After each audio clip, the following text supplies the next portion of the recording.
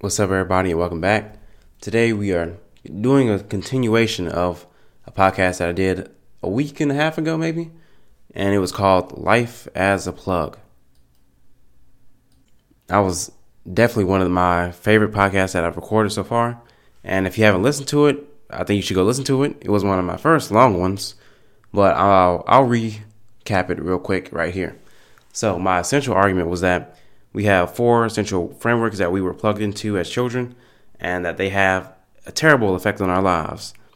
The first one being our education system. I argue that the purpose of education is not to know stuff, it's to go out and actually affect the world in some type of way or manner, and that the education system fails at that, to say the least. It fails so hard at that. It actually does the opposite, where a lot of people claim to be educated but can't actually do anything in the world, if that makes sense.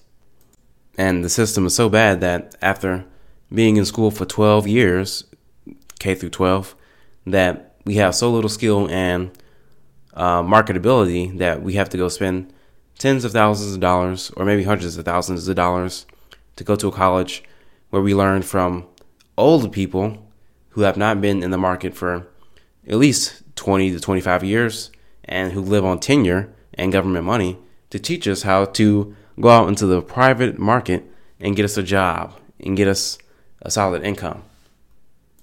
I hope you can tell by the sound of my voice that I don't think college is such a good idea for that. And myself, I'm a college dropout. And on to the next framework, which is our money framework. And most people get that framework from the school system.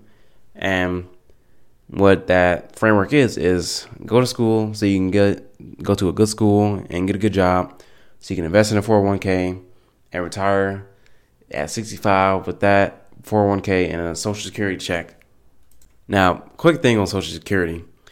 You're not going to get paid anything. If you're my age, you're 20 something, you're like the cutoff. Like by the time we're old, Social Security, it'll be a thing for sure, but it'll be so low in value that it won't matter at all. And this is because the Social Security Fund is not funded. They call it the Social Security Trust Fund, but trust me, it's not funded. That was a Peter Schiff joke, so shout out to Peter Schiff. But Social Security is the income tax, just like your regular income tax, and that money that goes into that fund, in quotations, gets immediately spent on things like welfare, whatever the government wants to spend that stuff on. But the politicians lie. That's kind of their job, to lie to us. So people believe that they have something in there, that they're contributing to a fund that is being invested wisely or whatever. That's just not the case. But instead of rambling, I'll move on to the third framework, which I claimed is one of our essential frameworks, which is our self-esteem framework, which we also get from the school system and our parents. And the way we get it from the school system and our parents is by external validation. In the school system, for example, you are validated if you are really good at memorizing stuff to forget on a test. You memorize the stuff, you take the test, and then you forget all about it, and you never use it again in your whole life. You get a reward for that, man. You get an A on your report card, a box on a piece of paper, and it means that you get to do it again at a different school. You get so good at memorizing stuff and spitting it out that you get to do it again. And this time you get to pay thousands and thousands of dollars to do it at a university. Parents give us self-esteem by validating the behaviors that they like and disvalidating the ones that they don't like. Like when they call you a good boy or girl for doing a certain action, or a bad girl, bad boy, or irresponsible, or blah, blah, blah, because you did X, Y, Z. Now, I believe self-esteem is self-generated, and my definition of self-esteem is that it is your confidence in your mind, to handle the challenges and obstacles that get in between you and the goals that you are after. Therefore, when someone validates you from the outside, it could be a genuine praise, but a lot of the times it is manipulation, especially if they know that you get your self-esteem from external sources instead of internal. I came up with an argument once. I'm not sure which podcast it was, but I'll rephrase it here. So, you're walking down the street, right? And I come up to you and I say, hey, man, Jeff, you're walking wrong. You're supposed to be walking on your hands, man. We were supposed to be walking on our hands. That's the way that God made us or whatever, right? And, of course, you would brush me off as a crazy man because, of course, you're supposed to walk on your feet. You have enough belief in your mind and your ability to perceive reality that anybody that comes up to you saying that the proper way to walk on your feet, to walk is to walk on your hands, is absolutely crazy and wrong, and you will not feel shaken in any way, even if I attack you or try to give you a bad self-esteem in some manner. And the last framework, which is perhaps maybe the most important, I would say it's right up there with self-esteem. It's like the sister or the brother to self-esteem, which is our morality framework, our perception of good and evil, right and wrong. Right and wrong is ethics, but I'll lump it in just for this example.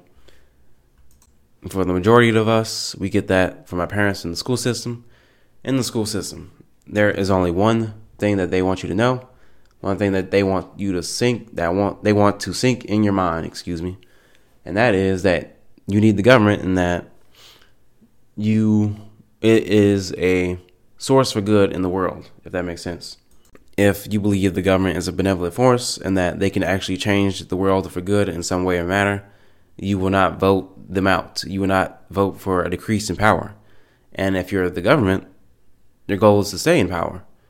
It's just basic incentives. If a government agency, let's say the Department of Education, wants more funding, that does not mean that they have to educate the kids in a better way. That means the kids need to be less educated so that they can get more funding. That's how they get their raises. They say, hey, let us educate the kids. And we're like, okay, we'll give you this money. Or the government's like, okay, we'll take that money from the citizens. That's what actually happens. They get the money, they spend it, the education system gets worse, and they're like, oh my God, we need some more money for this. And then they take more money, and then that's how they get their funding. That's how it works. Now, the morality that you get from your parents could vary depending on their religion or non-religiousness. But for most parents, the essential thing that they want you to internalize is that they are right, they are good, you should listen to them because they're your parents. If you want a more lengthy talk about that, watch the first part, or listen to the first part, And there was one big thing that I missed that I want to talk about now, which is why I'm recording this second part. And is that if you plug yourself into a good moral framework, you will have all the other frameworks accounted for. Great moral frameworks have self-esteem frameworks built in. They have success frameworks built in for making money. And they have education frameworks for learning stuff and affecting the world in some way or manner. I'll give you an example. Ayn Rand's moral philosophy called objectivism has a moral framework, it has a self-esteem framework, it has a money framework, and it has an education framework. Her central argument is that anything that is against the mind is against human beings, and anything that is against the mind is against life, which is evil. Which is to say that our mind is our primary tool of survival, and that without it, we are more like animals. Our mind is the only reason why we are the way we are, why we have buildings and water, and we don't have to fight the animals anymore.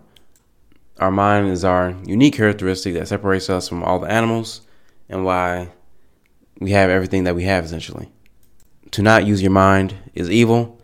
To support causes that discourage the use of the mind is evil. And the opposite is the good, the morally acceptable, which is to foster development of the mind, to use the mind, and to respect the mind.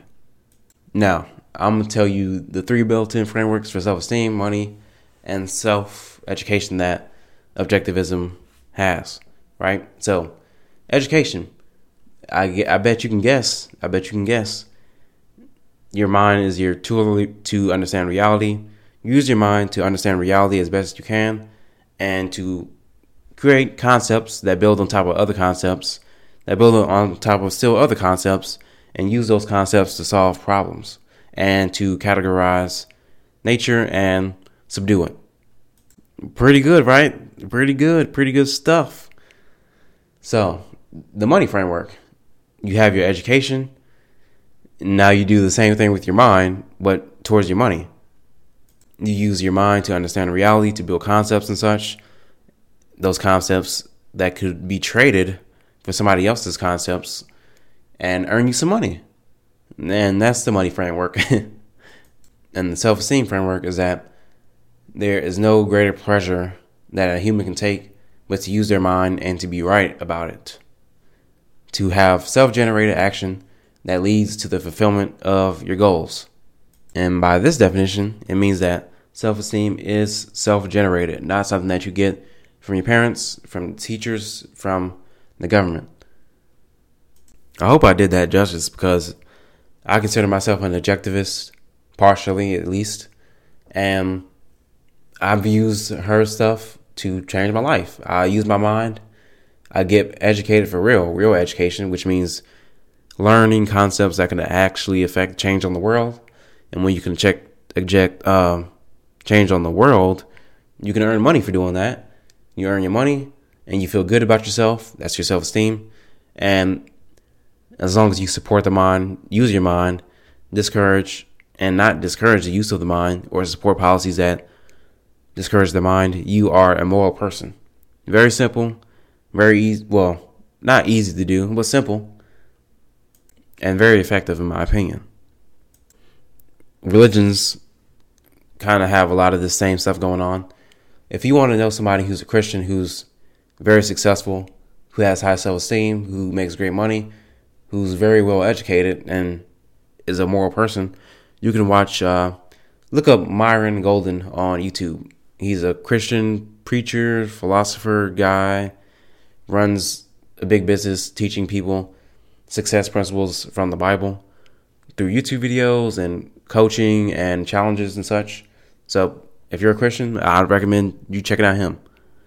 But the moral of the story is that a great morality framework is the solution to your self-esteem problems, your money problems, and your education problems. Most people get their self-esteem and their education from external forces, which is not the right thing to do. For example, the education system does not produce educated people. Educated people don't make money. Those people don't have high self-esteem because they actually get it from external forces instead of themselves. And their morality is all messed up because they believe that the government has a justification for stealing to support programs that they want for themselves. So get yourself a morality framework that can guide you to success in these four very critical areas, the four critical areas of your life. And with that being said, I hope you got something good out of this. I hope I did it justice, and I will see you next time.